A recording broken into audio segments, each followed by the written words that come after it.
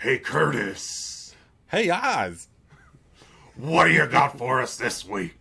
This week, I got a 5-part movie marriage. We've got Daredevil meets The Prestige, crossed with Heat, a pinch of 7 years in Tibet, and mixed with an ad for Hall's cough drops. This week, we've got 2005's Batman Begins.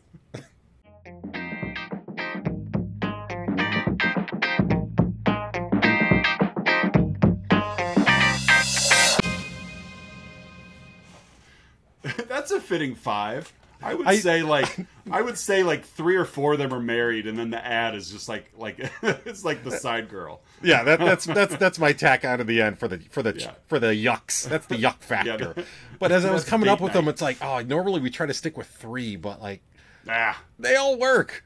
all work. Definitely. Welcome back to another week of Let's Talk About Flicks, the weekly podcast where, of course, we take a monthly theme. This month being Batman. And we each take turns, and this week is Curtis's week. He's bringing Batman Begins, the ongoing saga of Bruce Wayne reinventing himself, Groundhog Day style. Yep. And for those of you who might be wondering, how come you're not doing Batman Returns? Because 2 weeks ago we did the 1966 Batman. Last week we did the 1989 Batman. However, our logic for Batman month is that the two Keaton, the Kilmer, and the Clooney Batman were all the same Batman. Right. Despite the fact that it was over 2 directors, Burton and Schumacher, everyone's favorite Batman director. That was all Captain Neon. Exactly. That was all the same Batman. So we're going to the next fictional Batman, the next Bat universe. Yeah. And the reality of it, while we justified it that way, is there's way too many Batmen for a 4-week month. So there's also that. This is the way that we negotiated around it. So before we get too far into this week's episode, I want to give a shout out to Patreon subscribers Don S. and Melissa Hell. Yeah. Who I found out in a brief conversation with Don S. that they're in cahoots now. Did you know this? They are now in cahoots. Yeah. They were chatting the other day, and it's like, Don S. Not that I know who Melissa L. is by right. Again, that's her fees go towards being able to watch the movie with me. So that she's on that tier in our Patreon. Yeah. You can join it too. So she knows Don S. basically better than I know Don S. Which means we have a Let's Talk About Flicks universe now. Let's talk about Flicksverse. That's right, because there's the 2 of us and our 2 Patreon subscribers, and they have now touched base. So, yay? Sure, why not? Yeah. By the way, Don S., the more you talk to Melissa L., just wait for it. It's... Yeah. That other shoe will drop. Yes, so. It'll come down one of these days, and it'll hit you upside the head. But we thank both of you for being loyal Patreon subscribers. You can find a link down below to join the fun and join the Patreon. Join the family. Join the Let's Talk About Flicksiverse. And who knows? Maybe you already know Don S. or Melissa L. and you could join in. You could join in with our loyal listeners. Well, speaking of family, there, Don S. goes way back with a family connection. He does. He does. That's how we got on his radar. So, and meanwhile, I bring nobody to the table.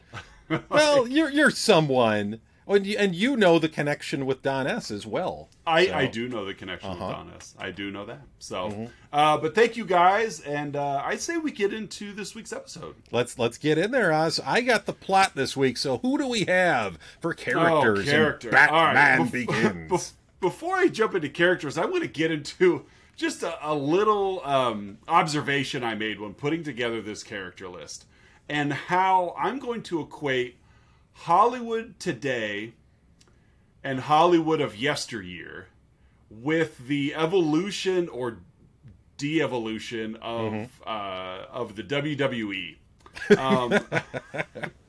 There's a lot of parallels there.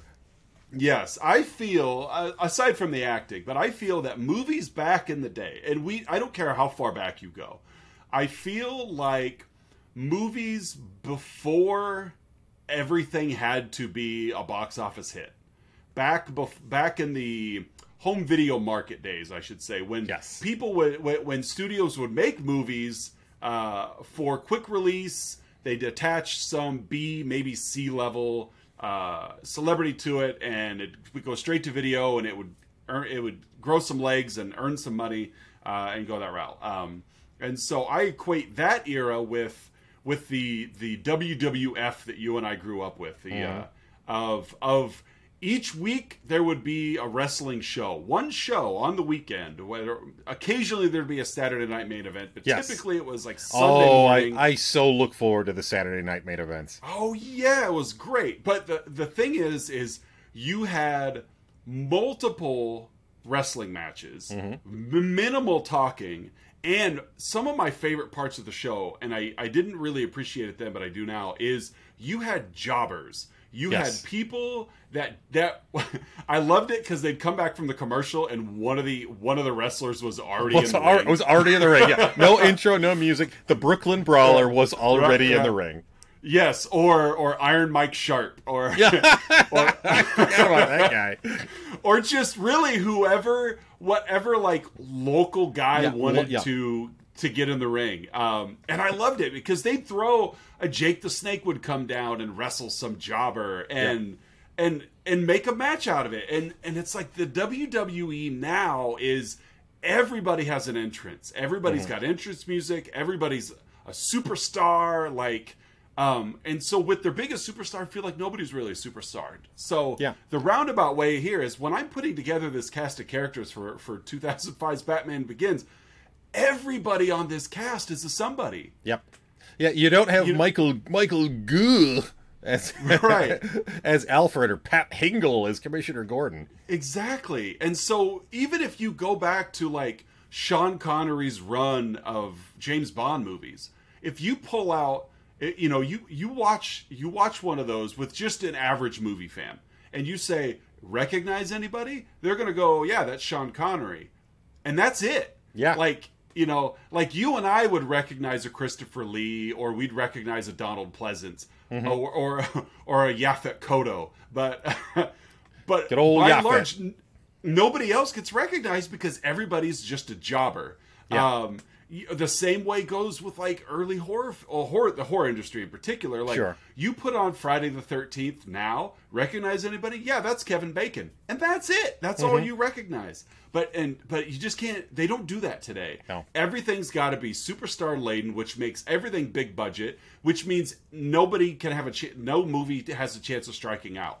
Everything has to have a tentpole date. Everything has to have a big Hollywood release. And that's why we don't have I mean, you've got the indies, but by and large, if it's coming out of Hollywood, it's going to go to a theater or it's going to make big bucks on streaming. But everybody in the cast is recognizable. Well, and kind of going back to your analogy there with like, the studio just dropping kind of random movies. Sometimes they grow legs, sometimes they don't. And I am guilty of this to an extent, but like, you have your movie franchises, everything is a franchise now, of course you've got your Marvels, your Star-Lords, your Pixars, your DC, Indiana, there's going to be another Indiana Jones Lord of the coming Rings, out. your Game of Thrones, and some of those are fantastic quality and done very well. But it shows that like there has to be these through lines because the studios are for more and more now than ever before, they want a safe bet to put out there. They want to make sure they make their money back or they profit. They're not going to take a chance throwing $60 million at some one-off movie that's not going to potentially be a part of a franchise. Which is frustrating because we've known each other long enough that I really think a lot of where you and I mesh in filmography is those chances. Your Maximum Overdrive, your Repo Man, your The Thing, your Big Trouble in Little China. Like, they got Hollywood releases, but they weren't ever really expected to make money. It was just back when film was cheap and actors were cheap, and if we can get a star and then a bunch of just union wage workers, we're good to go. But they don't have that, and it's missing. And so everything's got such high regard before it even comes out that some things are just doomed to fail because they're going to fail. Occasionally you catch lightning in a bottle and you got something that surprises you, but I think that just the merging of, like you said, we've got franchises, we've got universes, combined with, we're also out of ideas. Yeah. Of like, let's bring back, let's remake Child's Play. Let's do that again. Let's make another Fletch movie. It's like, it's just this constant regurgitation of old ideas. And but it's like, I just feel it's so bizarre that how the people in charge of Hollywood seem so tone deaf about how Hollywood should work. It's like, they were a hit then because they were such a niche, and you're now taking that niche and you're trying to spread it out to everybody, and it's just not going to work. If I had a nickel for every time over the past dozen years I ran into somebody on the street and they're like, you know what movie franchise we need to bring back? Fletch. Yeah. The drum beat for that movie has been beaten loud for years, folks. And finally, Fletch is back.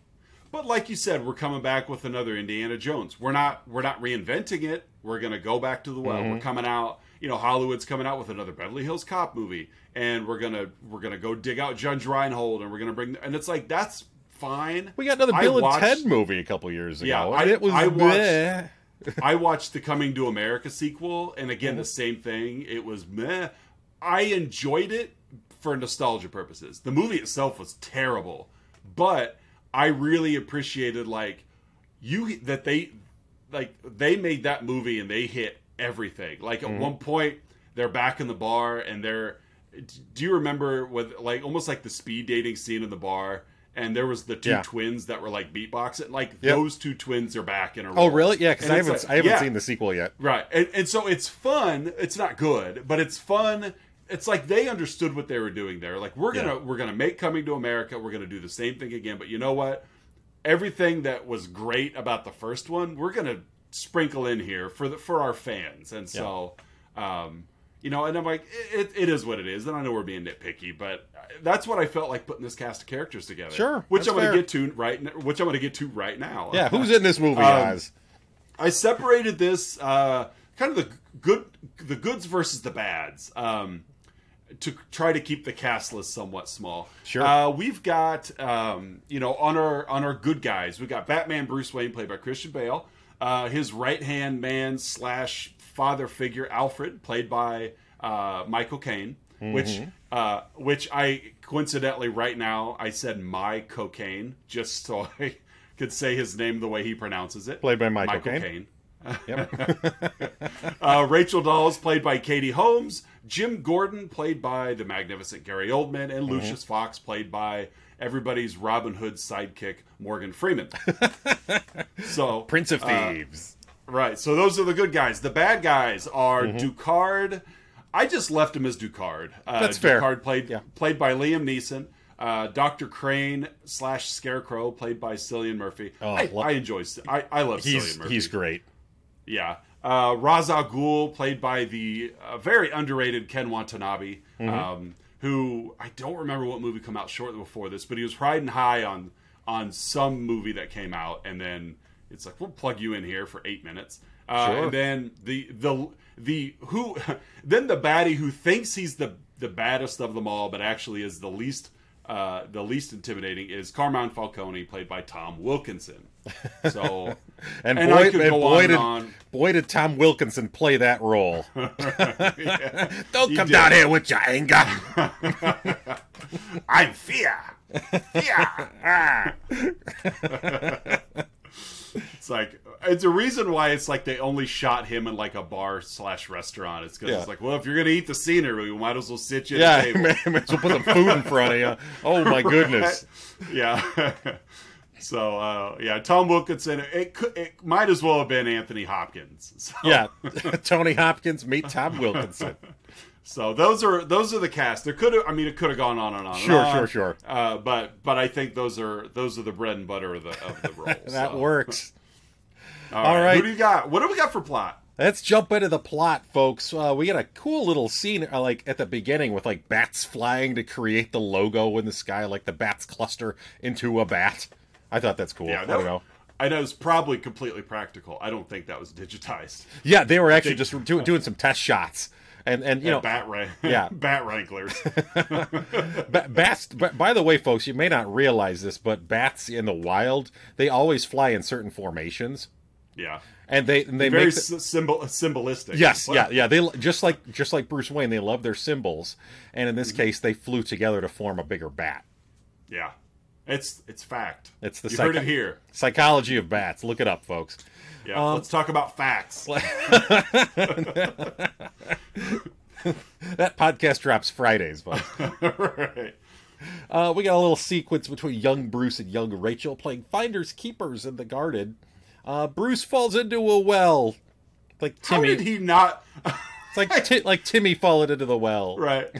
And he should be dead. Yes, he should. He fell like 30 feet. That was a very long fall, and he just was like, ugh. Exactly. Yeah, it was quite the fall, but yeah. That's all right because Daddy was there to tell him it's okay. It's okay, Bruce. I remember when we when we saw this in the theater. That's all we did for the next 6 months. It's okay. It's okay, Bruce. It's okay. It's okay, Bruce. ASMR. It's okay, Bruce. Yeah. Oh man, I do. I remember I leaned over and you about spit out your drink. Like, yeah. It was like the most like inopportune time. Yeah. It was not a funny moment, but but we're jerks, so we made it funny. Yeah. It's okay, Bruce. It's okay. It's okay, Bruce. Like lifted up his stethoscope. It's okay.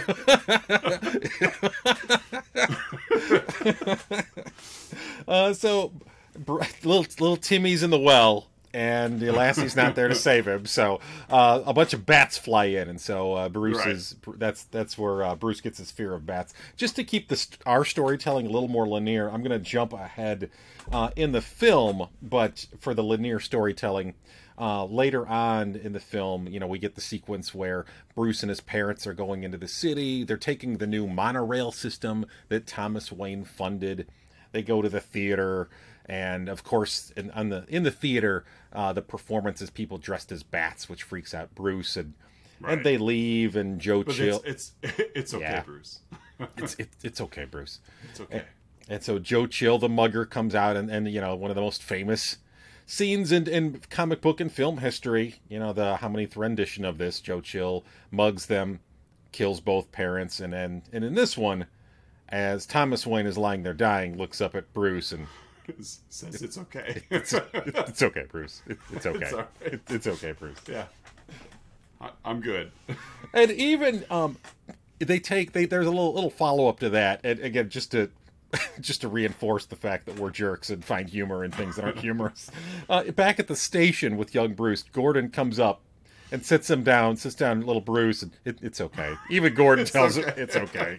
Yeah, it's all good. It's okay. I love it too when the police chief comes in to this orphan child and says good news. Yeah, I know. I was thinking that at the same time. Good news. We got him. We got him. Oh, thanks. Second to bring mom and dad back. Right. We got good news, Bruce. We got great news. When you thought your life sucked, we got good news. We got good news. I just saved 15% of my car insurance. It's set up like a Geico commercial. Well, your folks are still dead, but I'm saving $63 a month. Right. What, you want to get away for a while?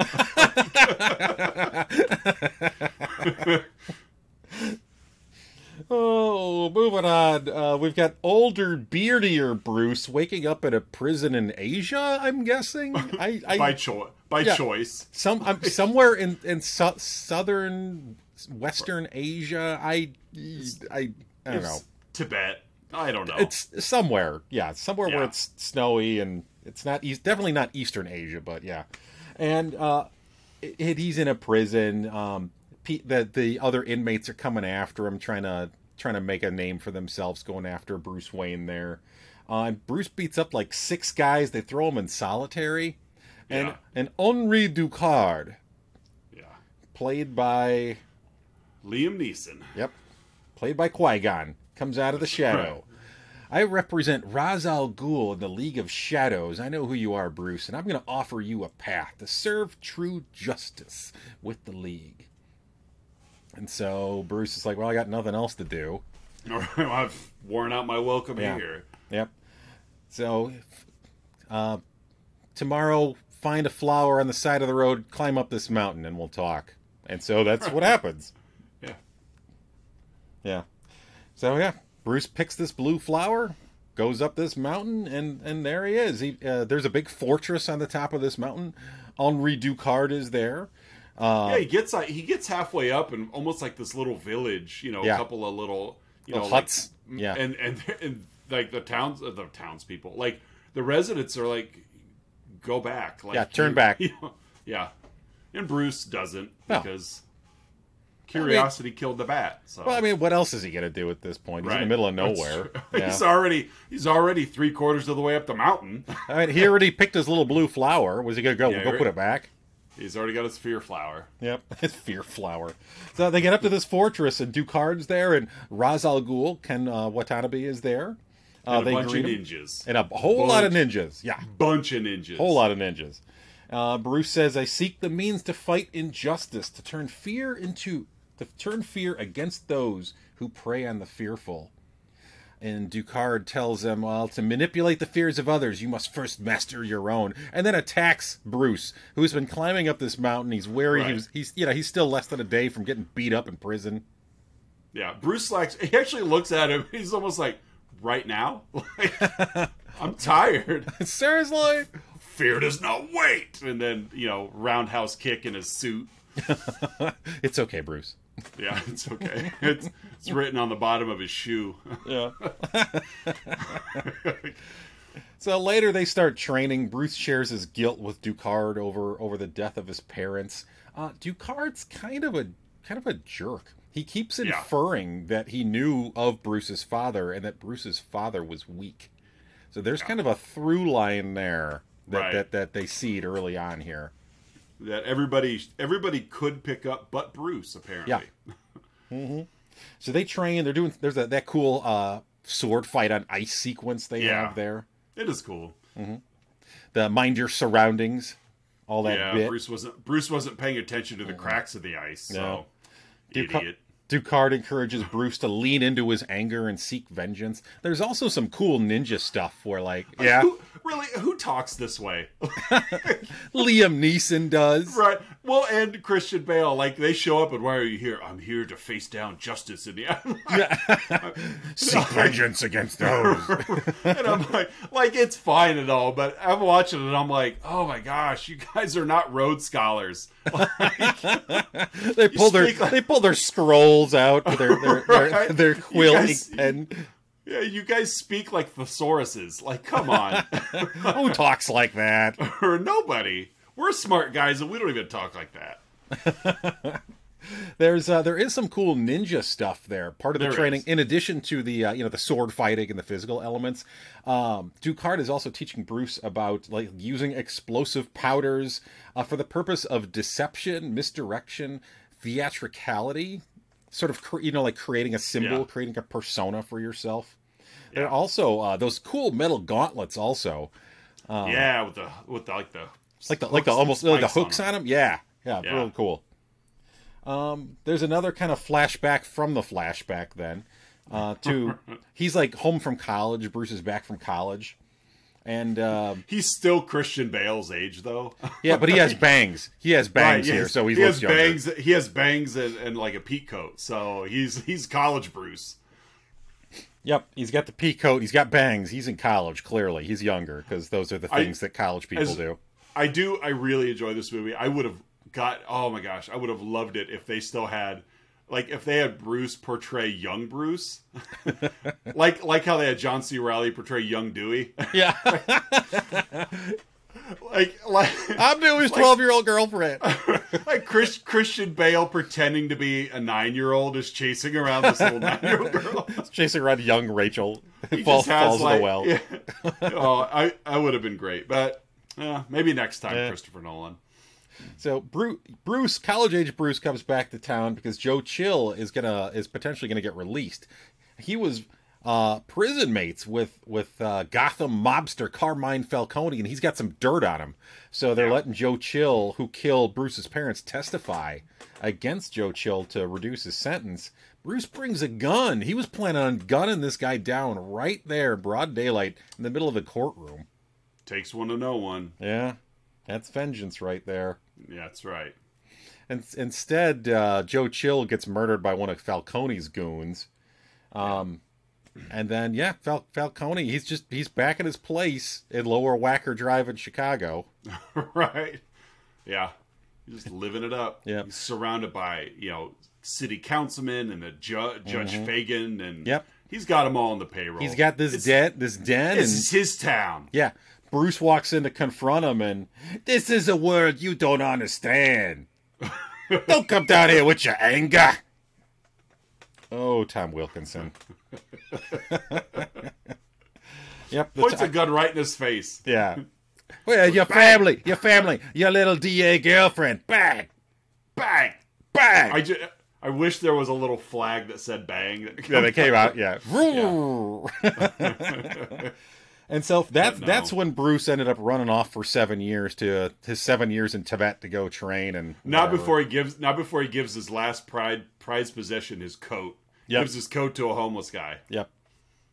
And all his cash. But so back to the present. Ducard kind of has like a pestle and mortar, and he takes that blue flower that Bruce brought up, and he turns it into like he pestles it up, and he turns it into like a hallucinogen. I love the sequences in this film, Oz, where you get the POV shots of the people under the hallucinogen. Yeah, they're really cool. Yeah, and it's just the camera work that goes into it too. Like it's tricky editing to do that like twitchy effect, but keep your subject still in focus. And so I do too. I really enjoyed them. Yeah. So basically, Bruce is now hallucinating under the effects of this drug, and then he has to face this challenge of Ducard like stepping in and out of 20 other ninjas, concealing himself and then attacking Bruce. And Bruce ends up identifying who he is out of this mishmash of ninjas. Now, they tell him, Roz and Ducard are like, hey, you are ready to lead the League of Shadows. You're going to be our general in the front line with these ninjas, taking down worldwide societies. And to prove it, your last thing you got to do, you got to kill this guy. You stole a chicken. Yeah, you gotta kill this local. Right. And Bruce is like, nah, brah, I'm not gonna do it. Sorry. Nah, brah. I'm out. I'm out. Be 5,000. Bye, Felicia. So Bruce, the kids still say all that, right? They do. I heard several of the kids say it just yesterday at the school I work at. To you, because that's how you speak to children. That's exactly how I speak to children. Like it's 1998. Yeah, Seacrest out. Yeah, the kids love that in the high school I work at. I think it's like Steve Buscemi to skateboard. Hey, local youths. Hello, fellow young people. So Bruce says no, he's not going to kill this guy, and instead he flicks this hot embers into the explosives. They're gonna brand him. Yeah. So the place is immediately just going up like a fireworks factory. It's a gas castle. It's like the fireworks factory in A Naked Gun, where nothing to see here. Please disperse. I'm here for the gasoline. Nice. It's just like it does. It's like they made their fortress of wicker. Wicker and sparklers. I know. It went up in a hurry. Those are load-bearing sparklers. Right, yeah. Load-bearing sparkler. So this place is going up. Ducard gets knocked out. Roz looks like he dies. Like this big burning log basically falls on him, and so he's done. And so Bruce grabs Ducard's unconscious body and gets him out of there. He saves Ducard, but then he leaves. Alfred picks him up in some private jet and some runway in the middle of nowhere, and back to Gotham.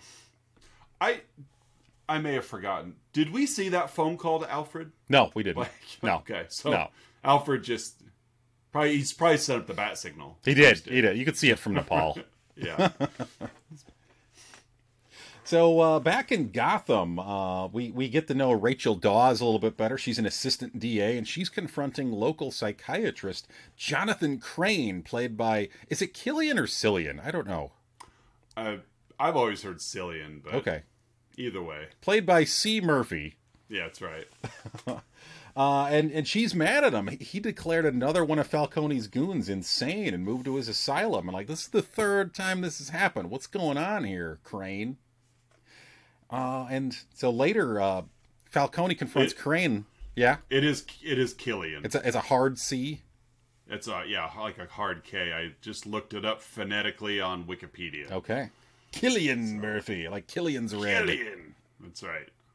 He's an Irish actor, so that's why it's Killian. There's some like 80s or 90s action movie where the bad guy's name is Killian, and I can't remember what it is. It's not. Oh God, it's not Running Man, is it? Is there a Killian in Running Man? No, I don't think so. It sounds like the name of a bad guy. Like every 80s bad guy should be named Killian. Right. So anyways, so we get to know them a little bit. Falcone confronts Crane, like, this DA sniffing around a little bit too much. You still want your shipments, right? So Crane, through Falcone, is having these drugs shipped in. Crane infers that there's a he who's behind this, who's pulling his strings. And so, that'll definitely come back later here. It's a small world after all. It is. It's okay, Bruce. It's okay. So back at Wayne Manor, Bruce sees a bat trapped in his room, and he gets an idea. From watching this bat. I wonder where this is going, Oz. I don't know. So Alfred says that this bat's it here again. They're nesting on the ground, and so Bruce is like, huh. He goes down the same well that little Timmy fell into when he was 8. Right. And this is where I'm going to set up shop. This is going to be my cave. Right here at the bottom of the well. Yep. It's a little tight, but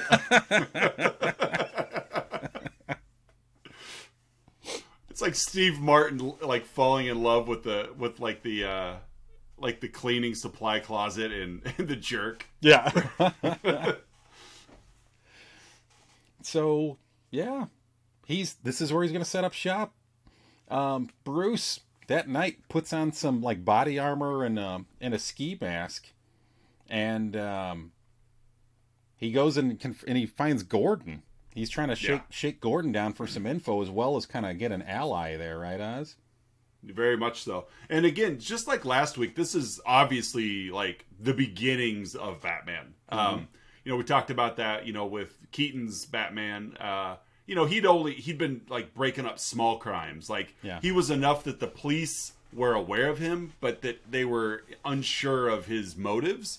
And so we're really even earlier in the play here of, like Wayne's got some interest in what's going on with organized crime, and of course he's got a little insider with Dawes at the DA. Yep. And so, but he sniffs out very quickly that Jim Gordon he's a straight cop.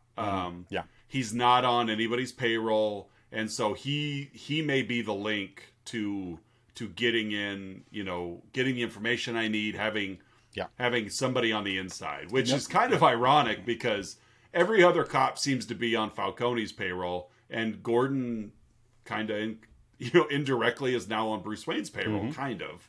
Only he's not getting paid. It's just because they stand for justice. Yeah. So he's found an ally in Jim Gordon, Sergeant Gordon. Next day at Wayne Enterprises, Bruce goes in to talk to Rutger Hauer, Roy Batty. Yeah. who's been running Wayne Enterprises.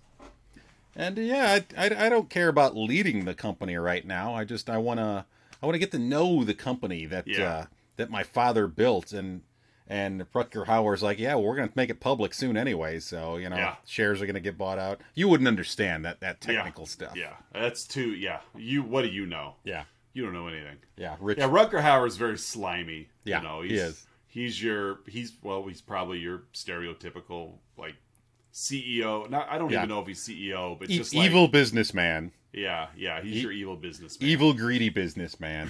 Yep. And so Bruce is like, applied science. That department sounds good. And so he goes down and he meets Morgan Freeman down there. He meets Lucius Fox, who's basically got a drawer full of kooky military-grade inventions Right. that were too expensive for the military to purchase. Yeah. But Yeah, he is the cue to Yes. to Batman's James Bond. He's the one with all the fun. Where does he get those wonderful toys? exactly, CO2 powered grappling guns, military-grade body armor, potentially the tumbler, I was to say the tumbler. the tumbler. not a series of plastic cups that you get at Pizza Hut, but a four-wheeled tank. Yeah. So Bruce has got these weapons now, and he and Alfred are working together to acquire more tech and more info, and Build out the costume. yeah. And so, kind of from the information Gordon gave him, Bruce figures out that the shipments are coming in through the docks, and so we get an incredibly fun little horror sequence here, Oz. Oh yeah, where I really enjoyed Batman this, makes yeah. his first appearance down at the docks.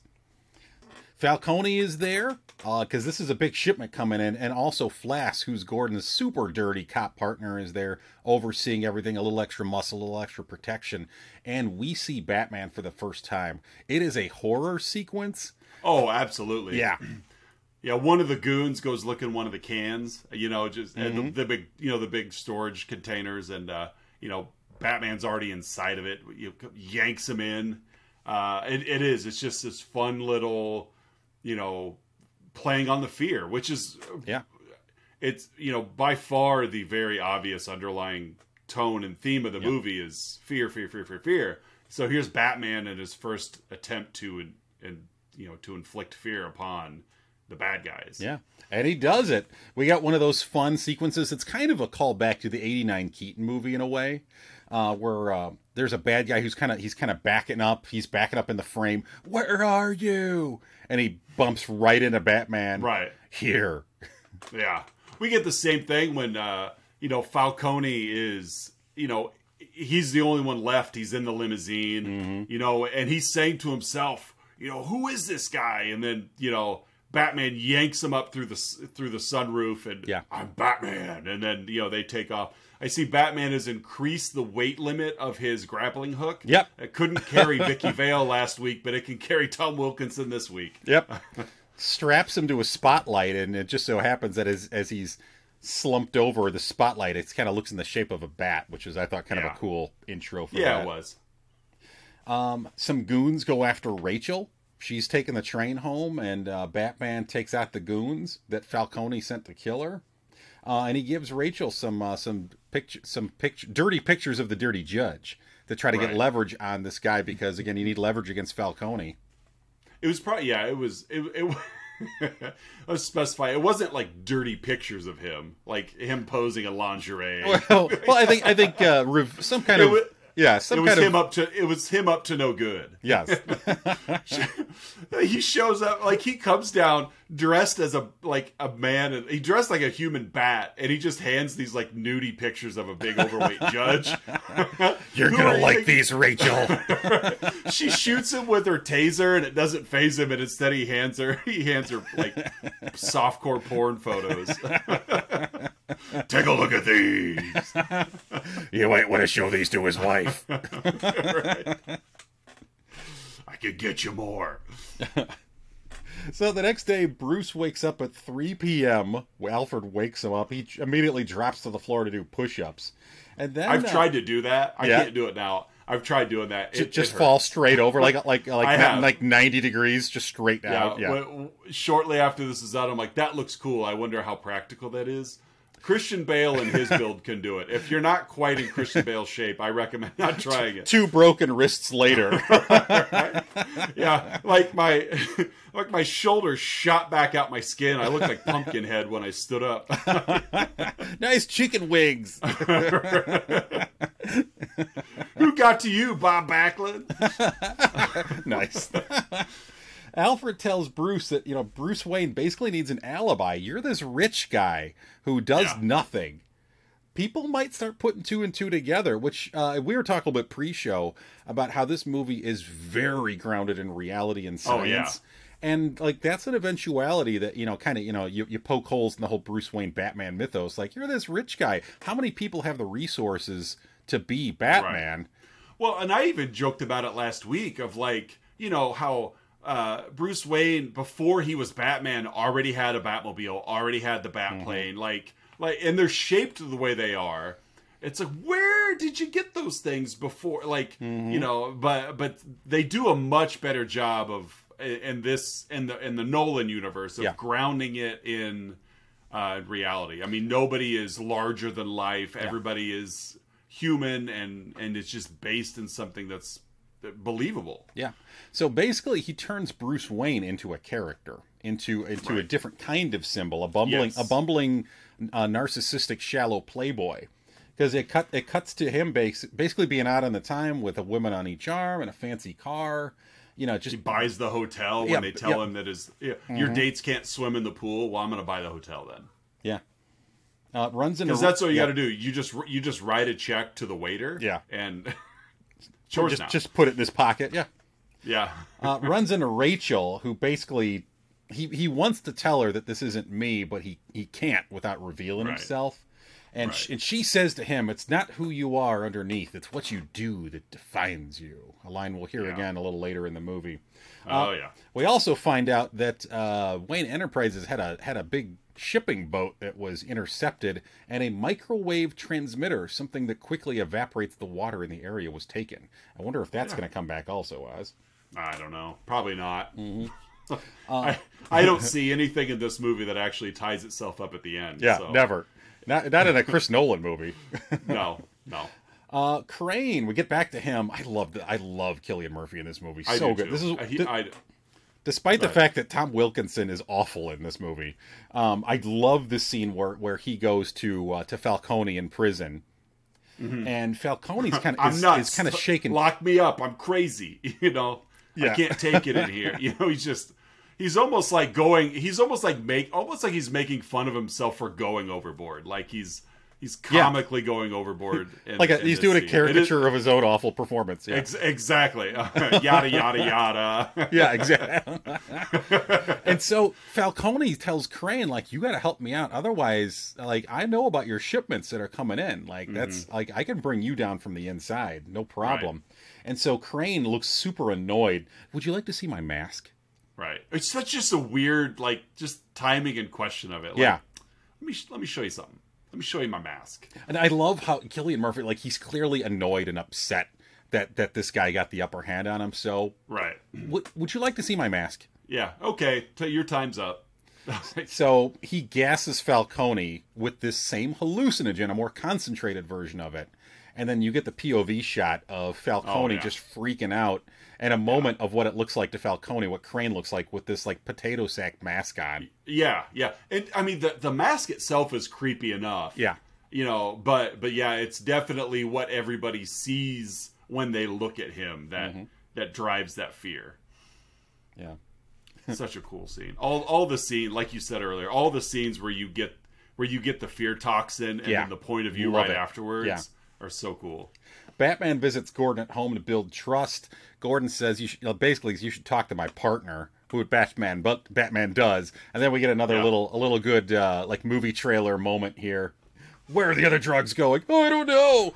I swear to God. Swear to me. Okay, I swear to Batman. I don't know where they are. You're my new deity.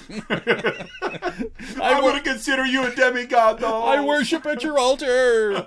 Where can I tithe? You beat me to it. I was just going to go tithing. There's 10% of my annual income. But I'm Bruce Wayne. I don't need it. Oh, sorry. I'm getting mixed up in my personas. I'm sorry, Father. Call me Bat Dad. No, Oh, I love that. That is one of Melissa L's favorite South Park sequences. Is the fight at the end of that episode where the boys are trying to not win in baseball. Right, And, right. Is it what's Stan's dad's name? Oh, I'm blanking. Randy. Randy gets the fight with Bat Dad. Yeah. He's saying, "I'm the best around," as his pants just fall off. He's singing it to himself. He's singing it out loud, and his pants just fall off as he's punching this guy in the face. Whoop!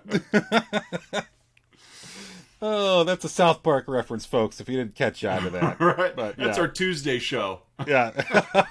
Let's talk about South Park. Right. Batman goes down to the Narrows to investigate the drugs. Crane is there with his henchmen. Basically, Crane gets the drop on Batman, gasses him, douses him with accelerant, lights him on fire. Batman basically has to jump out the window of like a 3-story building.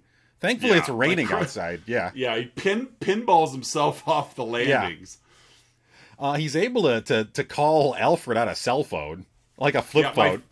My favorite part of that Narrows scene is, of course, Batman's there being his detective self. Mm-hmm. They show up, and one henchman goes into the bathroom, and Batman slams his head against the mirror. Then they cut back to the other henchman and Crane, and the henchman goes to investigate, and I've always loved it. Crane immediately, they're both facing the same direction. Henchman goes forward, Crane exits stage left. He's going straight to the mask, straight to his weaponized hallucinogen.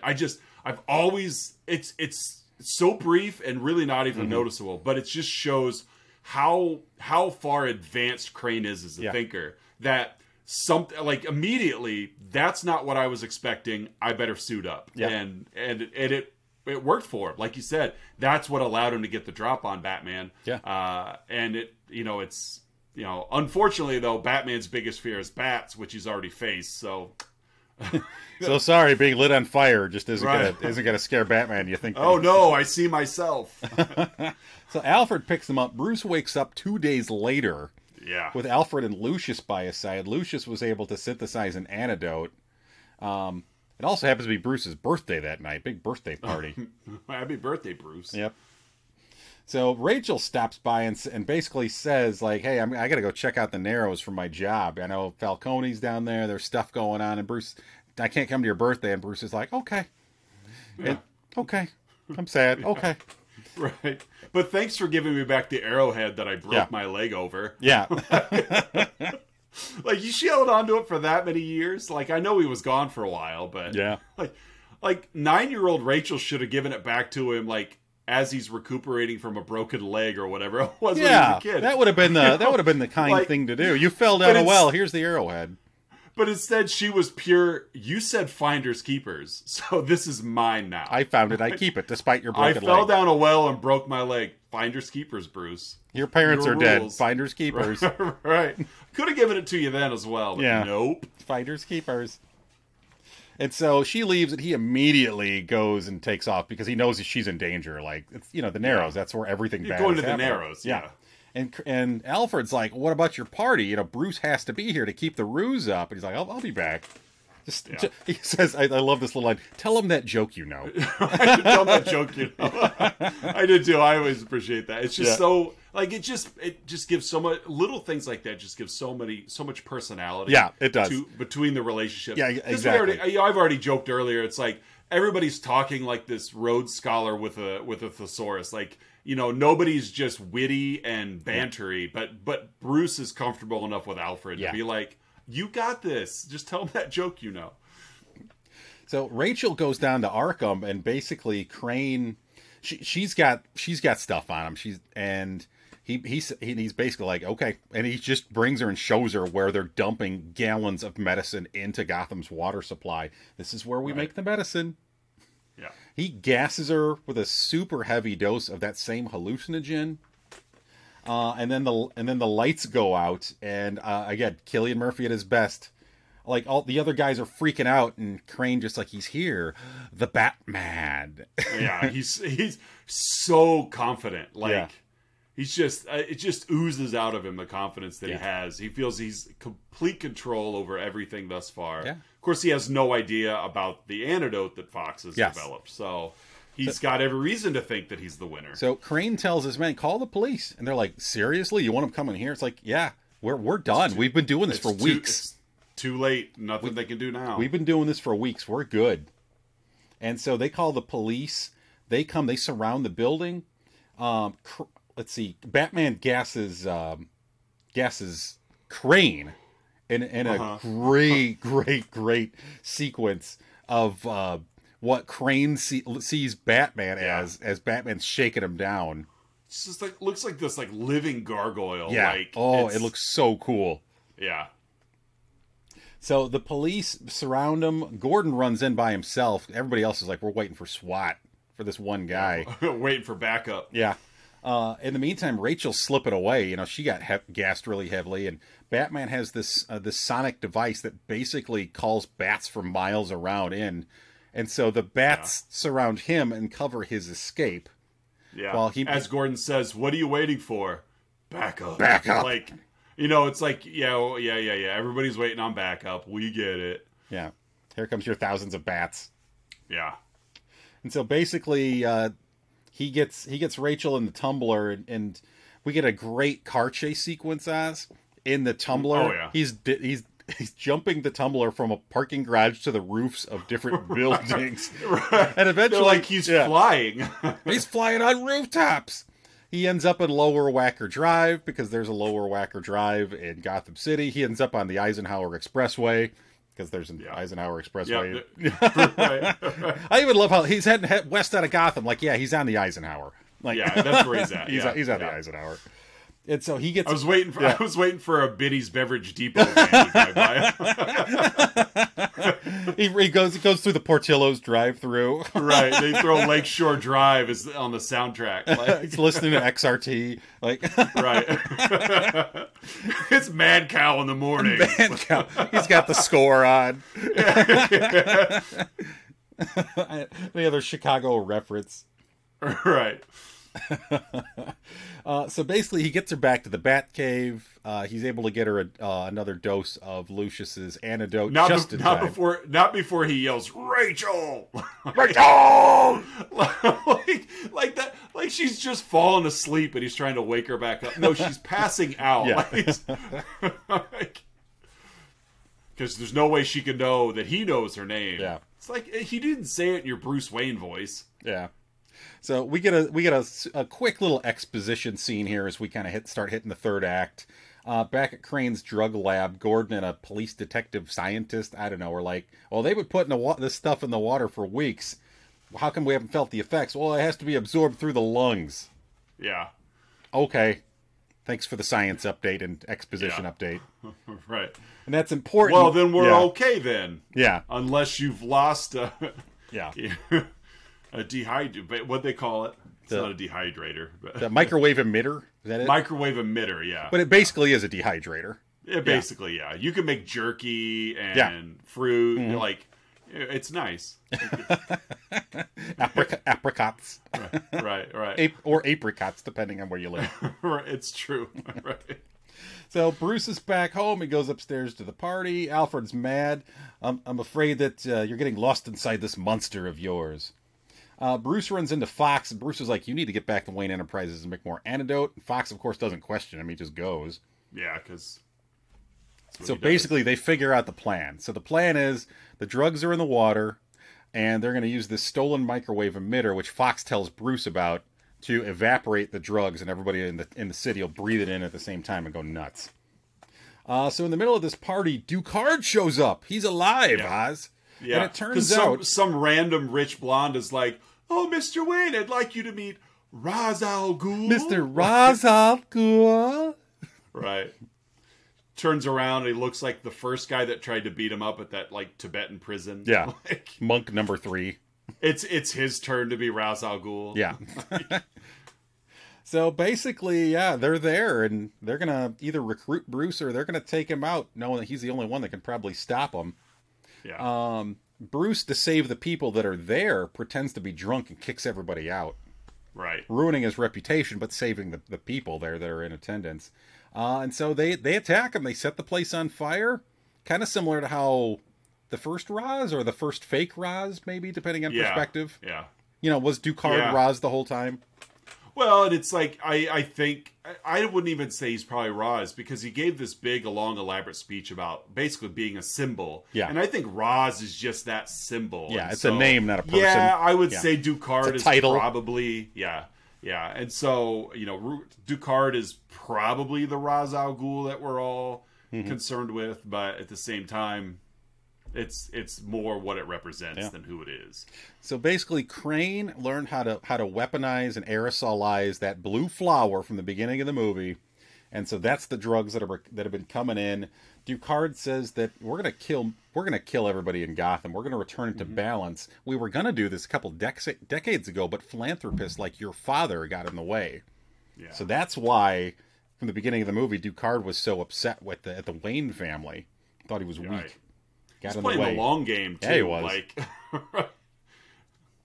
So basically, Bruce gets knocked out. Alfred brings him down to the Batcave. Ducard and his men go into the city. They free all the inmates at Arkham, inmates at the prison. So they're all there. They're all in the Narrows in this central part of the city.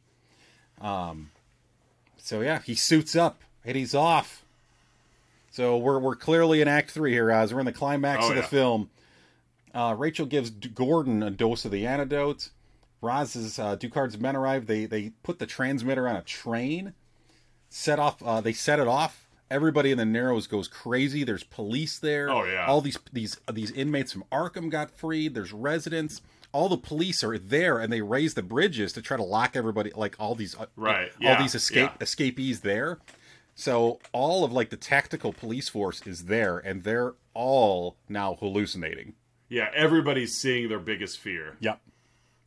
I thought the coolest one was was it a cop on a horse? It was Crane on a horse. Oh, Crane on a horse. Yeah, That's right. yeah. But looking at it, it's like he had red eyes, and it was really cool looking. Yeah, and very, the horse Ichabod was, Crane. yeah, the horse was breathing fire. Yeah. Batman briefly runs into Rachel, and she's like, "What's going on?" He's like, "It's not who I am underneath. It's what I do that defines me." I'm trying to fight all the crime in the world right now, but I remembered line for line what you told me on my birthday. Yep. So she knows he's Batman now. Bruce. Great point of view shot of him in his cape, sort of hovering over the everybody in the Narrows, kind of scared him away. Yeah, this is what I was thinking. It's like they look up and everybody sees this demon bat. Yeah. It's so cool. So he ends up on the train with Ducard again. So again, Ducard's got the transmitter on the train. They're going to take the train to the middle of the city, and it'll set off, this drug that's in the water supply citywide, as opposed to just this one section that's already been infected. And so I love Ducard makes a little quip to him. You took my advice about theatricality a bit literally. I love that line. And so they get in a big fight. In the meantime, Batman had given Gordon the keys to the tumbler, to the Batmobile. Yeah. You got to get ahead of the train, and you got to take out the train tracks. You got to bring this down. Yeah, because if this train gets to the Wayne building, we're done. Yeah, there's no way out of it. Yeah. Something I'm going to re-reference here in a few minutes. I'll briefly mention it now. You got the public works guys doing exposition in the meantime as well. If that train reaches the city center, then I'm going to come back to that one in a few minutes. Fair enough. Yeah, if it reaches the main tower, the whole city will go. Well, thanks, Norm. I hadn't thought of that.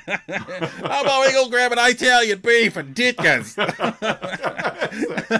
Daubers. So basically, Batman and Ducard get into a big fight on the train. Gordon is able to take out the train tracks. Batman kind of beats up Ducard and says, I'm not going to kill you, but I'm not going to save you. And so, oh, there's a pretty moral gray area there. yeah. Is that how that works? Meh. I'm not gonna kill you, but I will let you die. Yeah.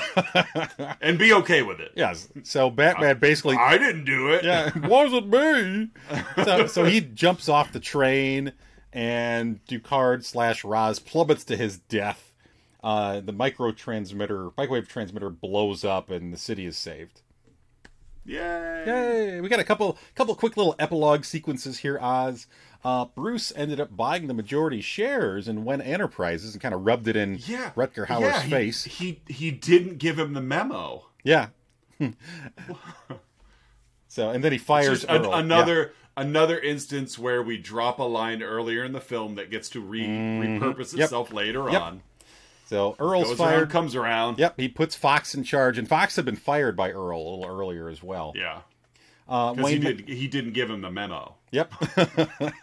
At Wayne Manor, Bruce sealed up the well. He and Rachel share a moment and a kiss. Gordon creates the bat signal, and there's a little preview of the Dark Knight. There's this loony who's running around. He left his colleague card, the Joker card, at the scene. Right. I just picture the Joker like going to different, like going to Walgreens or CVS and buying up all their decks of cards just to take the 2 Joker cards out. He returns it, gets his money back. Nobody uses the Joker card. This deck feels a little lighter. Oh no, I never touched it. It wasn't me. And that's basically it, Oz. That's Batman Begins, Christopher Nolan's 2005 movie. At this point in the show, folks, Oz and I give our own unique rating to the movie we've been yapping about. Oz, how would you rate Batman Begins? How would I would rate Batman Begins. I'm just gonna give it a 9.5. Just normally we tie it to something. I'm just gonna give it a number. I enjoy this and appreciate this movie so much. He nailed it. Nolan just nailed it. So, great movie. I'm going to give it a 9.5. We were talking. No joking aside. We were talking a little pre-show that in some ways I enjoy this movie more than the more acclaimed The Dark Knight. And that's not disrespecting The Dark Knight. The Dark Knight gets really heavy in some points, especially towards the end with some of the Two-Face stuff, to the point that it's almost tough for me to watch it. And this movie has some little levity moments and whatnot. It's I don't know. It's an easier, more comfortable watch. It doesn't mean it's a better movie, but it's Batman's just beginning. That's it. The Dark Knight, also known as Batman Midlife, and then The Dark Knight Rises as Batman Ends. Yeah, like it's he's just beginning to develop the gravel in his voice. The next 2 movies is pretty much unintelligible. Like he just spits out rocks. Swear to me. What? I want an Egg McMuffin. It's like he's constantly the person on the other end talking back. Right? It's Charlie Brown's teacher. Yeah. It's all trombone sounding. I'm going to rate this movie as I'm going to give it 1 gigantic drawer full of Kevlar armor. Okay. That was a really big drawer. It was a very long drawer. Yes.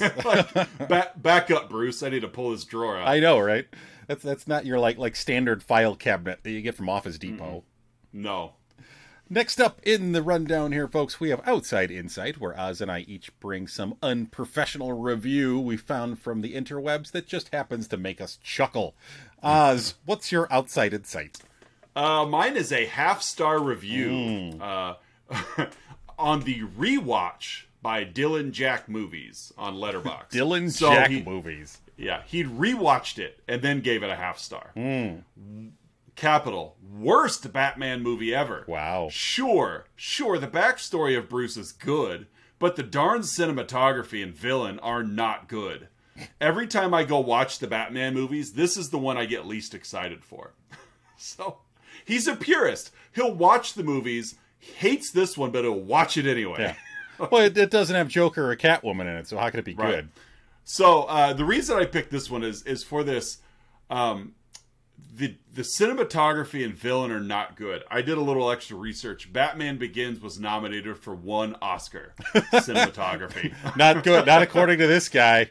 Yeah, not according to what is it like Kevin Jack movie or whatever? Yeah, Dylan Jack movies. Sorry, yeah. Dylan Jack movies. But yes, it was nominated for 1 Oscar. That Oscar was cinematography, but it's the worst Batman movie ever. Particularly the Schumacher movies have better cinematography than this one. So I'd rather watch the rubber ice flail around in the scene than Batman and Robin. Be cool, everyone, chill. So, how about you? What's your outside insight? My outside insight comes from the Internet Movie Database. 1 star out of 10. This is Dream X1, or perhaps it's a Dream Zone, maybe 5. Utter waste of time. A lot of little fanboys rigging the rating for this lackluster sequel. First of all, it's not a sequel, but... No, it's literally called Begin. Yeah.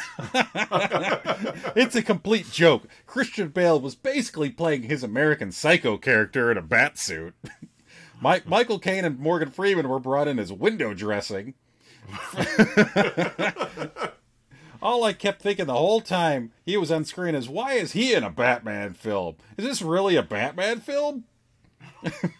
Oh, the agony of it all. This movie sucked, and the fanboys just can't admit to themselves. The agony. The agony. Oh, the agony. Won't someone please think of the children? Where's my pearl necklace for me to clutch? Oh. Heavens to Betsy. Oh, Ralphie's gone blind. It was soap poisoning. Take that, Black Bart. That soap was probably laced with Smilex. The agony. Oh, the agony of it all. Dream Zone 5. Oh, the agony. Fanboys, please admit it. Oh, and folks, we're at that point of the show you've all been waiting for, our signature segment, the 3, 2, 1, in which Oz and I each share 3 goods, 2 bads, and 1 about the movie we've been talking about, in this case, 2005's Batman Begins. Oz, what are your 3 goods? My first one, I love the scale of this movie. Like, everything in 89 Batman was huge, but everything in 89 Batman was still in Gotham. Mm-hmm. Whereas this movie, we traverse the globe a little bit. It's global. It's literally a global movie. And we still flesh out Gotham. Like, we've got Arkham. We've got, it's just scale. It's big, but it's not grand. It feels like Chicago. I wonder why it feels like Chicago. By the way, folks, we've been referencing Chicago a lot. Most of this movie was shot in Chicago. Yeah. So if there's a reason why it looks like Chicago. Just the first 2, though. The first 2 movies were shot in Chicago. Yes. The third one, I think, they went Pittsburgh. Pittsburgh, yes. That's why Hines Ward was there. The football scene was at Heinz Field. Different Heinz. Yeah. It's his. They named it after him. He's that good. They gave it to him. Yeah. And so, no, I love the scale of this movie. Yeah. It feels there's room. Like, especially 2 weeks ago, like, the Rogues Gallery were basically, they were in like a tiki bar or a submarine for the entire movie. Like, it feels like there's room to breathe, there's room to move around, and it really adds some scale to the movie. Yes. 2, Christian Bale is my favorite Bruce Wayne. And you made a reference to it in your outside insight. I really think him playing Patrick Bateman in American Psycho helped him, just because he has played that, holier than thou, rich, snobby, and it helped us believe he could be Bruce Wayne. Mm-hmm. Behind the cowl, whatever, because realistically, it's stuntmen doing a lot of the work anyway. But Adam West was great as Bruce Wayne, but that's such a campy. Yeah. And I played it, I talked last week how, Michael Keaton was basically Michael Keaton as Bruce Wayne. But I really feel Bale, he looked the part. He fit it. And so that's my second. I just think this is the best Bruce Wayne performance we've covered so far. Yes. And third is, I really, really liked the portrayal of how thin the line is between what Batman's doing and what Ducard is doing. Sure. you know, the fact that they played it up that they basically trained together. Ducard, quote unquote, taught him everything he knows except for what's in his heart. And that's really, you know, that will is the only thing separating Bruce from being the leader of the League of Shadows. And so I really did like just they portrayed it without it being overly heavy-handed, because, you know, there was a lot of heavy-handedness in this movie. And this was one that they sprinkle it on at the beginning, they bring it up a little bit at the end, but in reality, it's a very thin line between Batman and Ducard, Batman and his villains, and I really liked how they played that out without hitting the nail over the head, or beating a dead horse, or whatever analogy you want to use. Sure. So, what about you? What are your goods? My goods, I mentioned a little bit before, but I love just the relationships, and kind of going back to what you just said a moment ago about how heavy this movie can get sometimes, and even like this whole trilogy can get. I love the levity amongst Bruce and Lucius and Alfred. You know, they all respect each other. They all genuinely enjoy each other. They all get each other.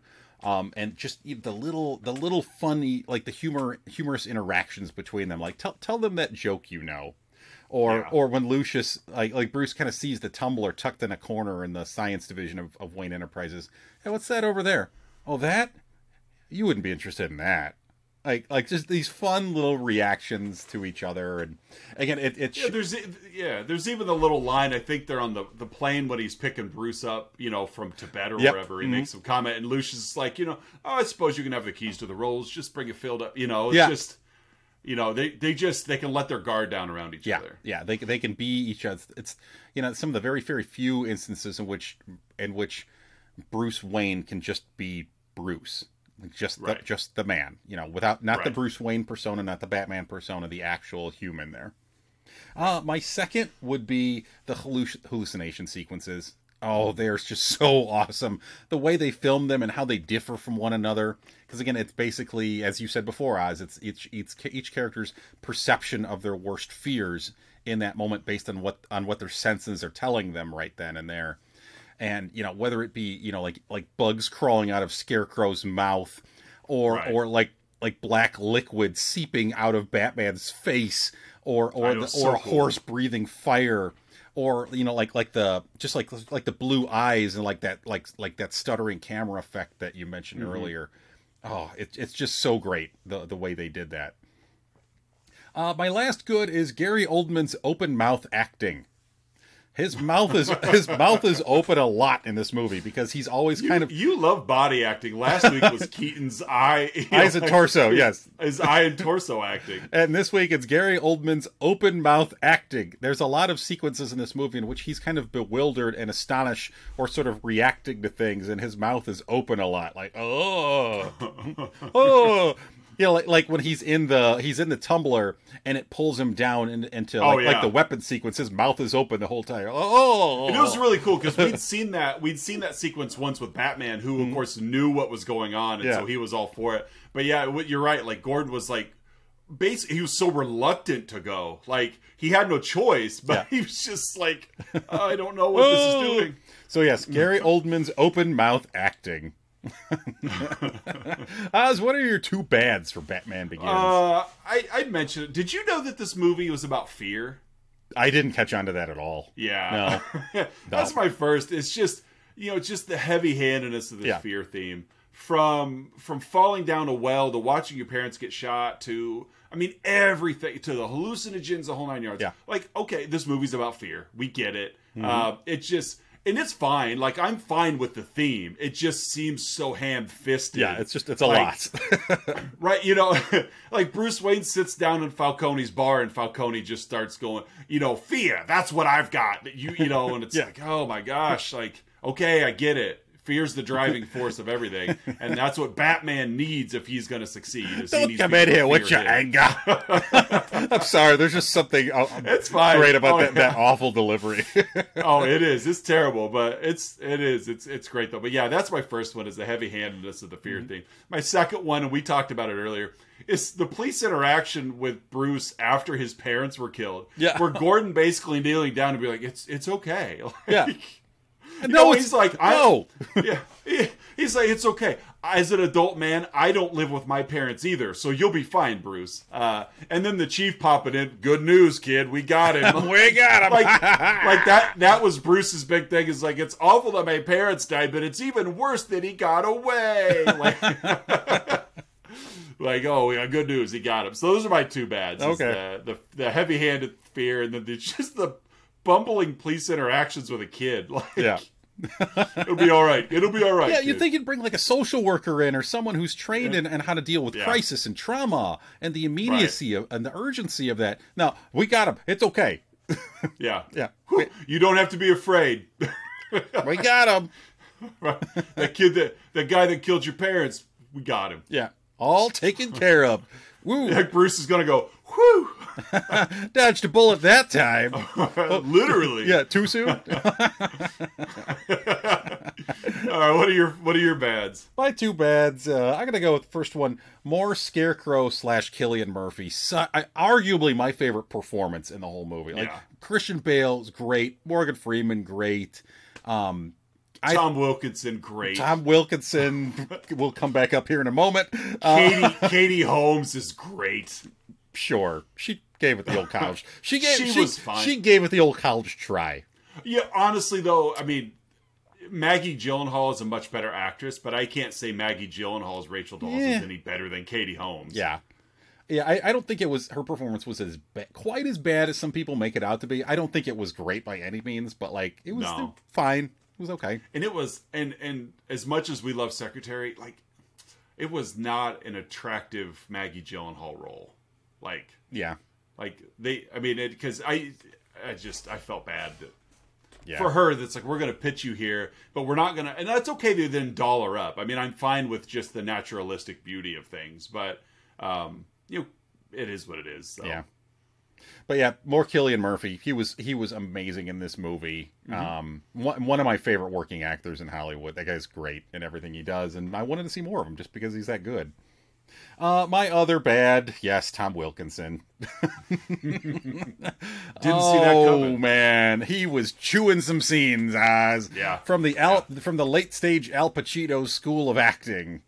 like, oh, don't come down here with your anger. Bang! Yeah, bang! Oh no! Oh, I'm sick. Send me to the hospital. It's like he was channeling his Burgess Meredith penguin impersonation. Yeah, that's. But he wasn't the penguin. No. Oh yeah, Tom Wilkinson. Sorry, man. You've done better work, but not in this movie. Yeah. Not in this movie. No, that's okay. Way over the top. All right, Oz. What's your one? Huh? Yeah, this is fun. How did Christopher Nolan get away with mixing the evil plans of two previous Batman movies? Mm-hmm. We're going to take basically the microwave emitter dehydrator from Batman 66. Yep. And then we're going to take a toxic gas that we're going to spread across Gotham from Batman 89. Mm-hmm. And we're going to merge those two together, and that is going to be that's going to be the big plan in this movie. And until we talked about it really a couple weeks ago, it was like, I never really even picked up on it until we started talking about it. Same.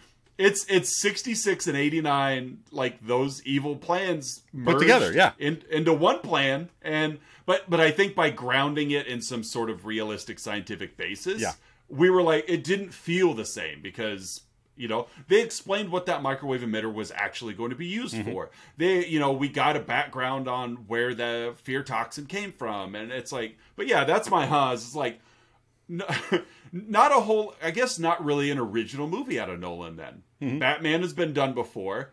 The dehydrator toxic gas has been done before. So Nolan, didn't really go back to. He didn't create a new Batman for us. So duped us though. But that's my What's yours? My is, did we really need the public works exposition guys at the end there? We did. Did we really need them? Because I thought by that point it was already established that, okay, they're going to use the thing, use the emitter to, vaporize the water and gas everybody. Oh, no, if the train makes it to Wayne Enterprises in the middle of the city, the whole city will go. But to be fair, I think, and this isn't being derogatory, but I think collars can speak to each other. Like, we got the explanation out of, like, Wayne Enterprises higher-ups. Blue-collar workers made, like, you ain't talking to me. That isn't to me. But then we got the blue-collar exposition coming out of the maintenance guys, and it's like, oh, I didn't even think that was going to happen. Yeah. Okay. And they had to have like the most Chicago accent guy up there. Like all he was missing was like, hand me my Polish sausage. Exactly. John and there, Buca de Beppo. I got a 20 riding on the Bears this week. McCracky. I gotta take my car to Victory Auto Wreckers. So yeah, whether or not we needed the exposition guys, they were there. So why not? Why not have some fun with them? Yeah, why not? Like Tom Wilkinson shouldn't have been the only one that got to chew the scene. So we'll let these guys have their bite. Gary Fensick was my favorite player on the '85 Bears defense. They don't come tougher than Keith Van Horn. Oh, man. So you gotta love it. Yeah, whatever. You know, it's like if you're going to be Chicago, you might as well go Chicago. Might as well go full Chicago. All right, well, that wraps up week 3 of Batman month. Yes. 2005 Batman's begins. Oz, what do we got in store next week? We are going to wrap up with the latest Batman origin story, the Robert Pattinson's The Batman. Or The Batman. The Batman, or Tahi Batman, or whatever. But yeah, Pattinson's The Batman is, we'll be rounding, or we'll be finishing up Batman month next week with Pattinson's. I've seen the movie. I really liked it. I really did. I have not yet seen it. So I'm excited for you to watch it. I've already got the playings of a movie marriage in mind, but I'll of course watch it again. I've watched it somewhat recently, within the last couple of months, but I'll definitely watch it again, with a little bit more critical eye to it. But it was really good. I really liked it. I was a little apprehensive just because it's like another Batman, another origin, another, and then but I think Pattinson catches a bad break. I think everybody ties, the Twilight films to him. But I do think he is a much more accomplished thespian than those movies dictate. And he definitely showcases it here. Bobby Patts. As a very broken Bruce Wayne. So I think you'll like it. So I'm looking forward to sharing that with you. And we will discuss it next week. And so for Let's Talk About Flicks, make sure you guys check us out. We do have a new home. We are hosting our podcast on Anchor FM. Nothing changes for you. Wherever you consume your podcast, everything should be up and running, and you should be able to continue digesting this as you go along. So be as Tom Wilkinson as you like and chew up all our podcasts. We'll still, of course, be on YouTube, and of course, we're still on social media. So we'd love to get more interaction with you guys. We'd love to hear what you guys would like. If there's any topics or themes you'd like to hear, we have had a couple that we're going to try and filter in upcoming months. We got our calendar kind of mapped out a little bit, but I'm sure there's some flexibility somewhere in there. We can be flexible if our viewers demand. Very much so. And so, we'd love to hear from you. Give us a shout out. Follow us on Twitter, Facebook, Instagram. Of course, we'd mentioned Patreon, but that's just icing on the cake. So, but with that, I guess we're finishing up week 3. We'll be back to finish up Batman month next week with The Batman. And for Let's Talk About Flicks, I'm Oz. I'm Curtis. And we'll see you next week.